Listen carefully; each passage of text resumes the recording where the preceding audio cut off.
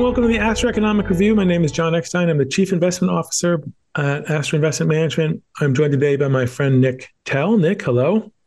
Hello. Good to always be here, John. Always fun to see you on Jobs Day. Nick is the CEO of Armory Investment Group and someone we like to talk to, especially about the fixed income market, about the economy as a whole. So we're recording this on Friday the 5th.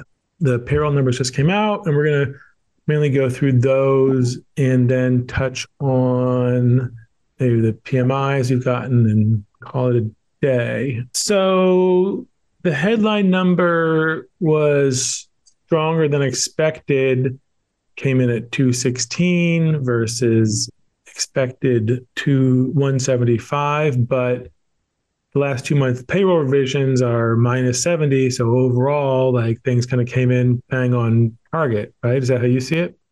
Yeah, I think that's absolutely right. It's distributed differently, but at the end of the day, it's what people were expecting.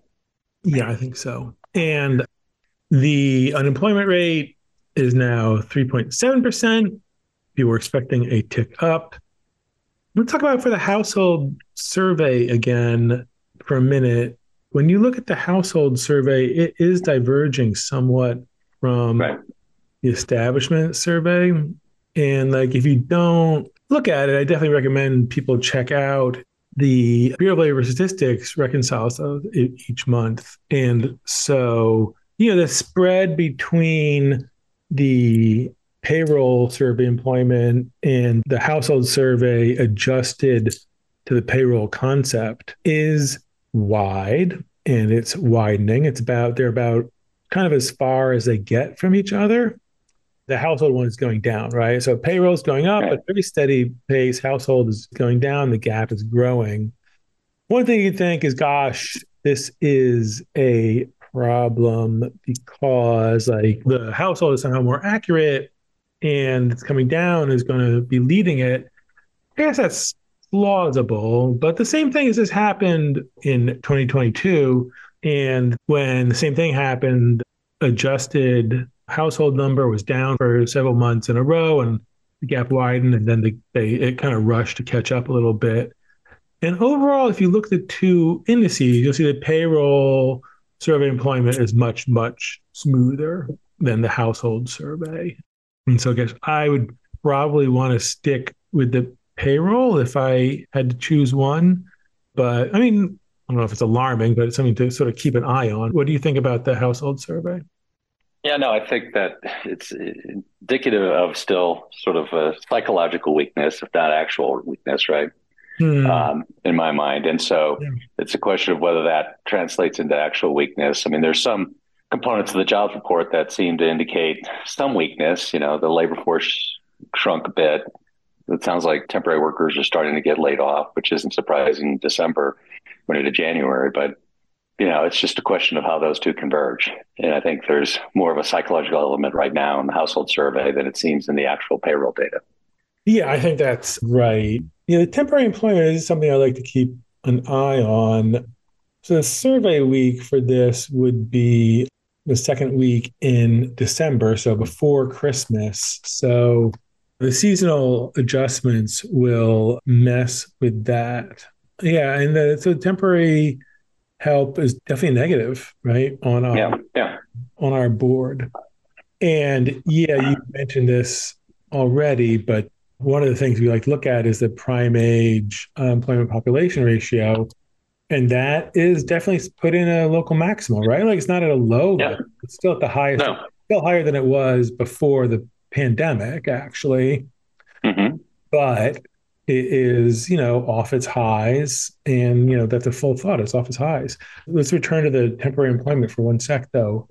Are you aware of any people's comments? Maybe sometimes you look at more industry reports than I do about how Christmas was for retailers.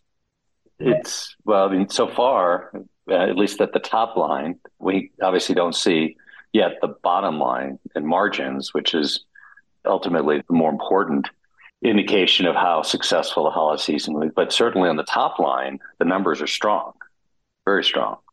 And whether that's driven by discounting, we'll find out. I don't remember a lot of Uh, discounts, frankly. I'm not so sure I, if experience was different. yeah. My 13-year-old got an Xbox. That wasn't discounted. He was pretty. No, that's what I'm saying. It's like it doesn't feel like it's discounted. It Yeah, may just be discounted relative to 2022 prices. It's like it yeah, may yeah. just be it's still at a high level. But the funny thing is everyone talks about inflation coming down, but that doesn't mean there's deflation. So No, and prices, you start to no see matter what, are that. still high. You see that everywhere, right? Like you're like, gosh, that would be like more sophisticated people might understand what's going on, but no, like this is almost universally here. Like people are like, well, they say inflation's moderating, but the price of bread never went down. Like, no, Right. right? Like that's the way stuff happens. It goes up and it stays up. Sorry, that's life. Yeah. So the price of things does not come down in general in nominal terms, right? It ratchets up. So the price of bread goes up and then it just stays up, and maybe it doesn't increase as you get more money. So the relative price decreases, but it never kind of goes down in price, really. It's pretty rare, only in Mm-hmm. odd things. And yeah, I do hear a lot of people, all levels of sophistication, sort of complaining about that. On the other hand, we were talking last payroll about consumer sentiment being a little bit worse than you'd expect given the unemployment rate. And the way we track it, we try and take sort of the central tendency of a bunch of different sentiment indicators, and that number is going in the right direction, kind of. Mm-hmm. Finally, it's still not as good as it was, I don't know, maybe a year ago, but not going down anymore. So maybe that's hopeful for sentiment continuing to increase and people getting used to the higher level of prices. It has to do with wage growth too, I think, right? Right. You're, That's a good point. You were mentioning that yeah. before we got on. You want to talk about that Right. a little bit? Yeah. I mean, I think that's the most, in my mind, concerning part about the report is that you're starting to see a reacceleration of wage growth. And that, listen, the spread between wage growth and inflation is an important thing to monitor because if wage growth is higher than inflation, all of a sudden there's going to be a positive impact from a consumer standpoint. But at the same time, that's the issue with inflation, right? Is it will reaccelerate if wage growth continues to accelerate, and as a result, you're starting to see more spending again. So that's, I think the thing that I'm most concerned about, and what I would expect, hopefully, the Fed will be focused on in terms of specifically whether to cut anytime soon. But that's really the one thing that I thought was troublesome in the report and indicating sort of where, not to say that, I mean, again, it's all good news, bad news, right? There's strength, right? There's no reason to avoid saying that. It's just a question of, is it as much strength and future growth that people were expecting, given what happened in November, December of this year with sort of the equity markets, the fixed income markets, all that. We're expecting, I think, that there's going to be a lot more cuts next year. And you had sort of a real, it's a robust, I'd say, November, December from a return standpoint, and a lot of people chasing returns. And so it's just a matter of sort of how much of that from a market standpoint needs to be given back relative to sort of what the Fed actually does, and or said differently, what the Fed actually needs to do given the underlying strength in the economy right now. Yeah, like I think the argument for a cut would be inflation is moderating and you're happy with the level of real rates. So you have to adjust nominal rates to keep up with real rates. And, I see that logic, but at the same time, I guess I'm sort of more swayed by like, I don't see anything wrong with the economy, right? And I think we should Mm-hmm. for weakness. If I was on the board, I'd be voting to wait for weakness before we actually cut. Now, the street certainly thinks something different, and a lot of the statements from the Fed seem to think something different. So, I mean, I might have to, mark my beliefs to market. But so the average hourly earnings is okay, right? Like when things are quiet, it's sort of as good as the better number, which is wages and salaries. At turning points, they can diverge, and the wages and salaries with number, which doesn't come out as often, but is adjusted for compositional effects, is the one you want to look at.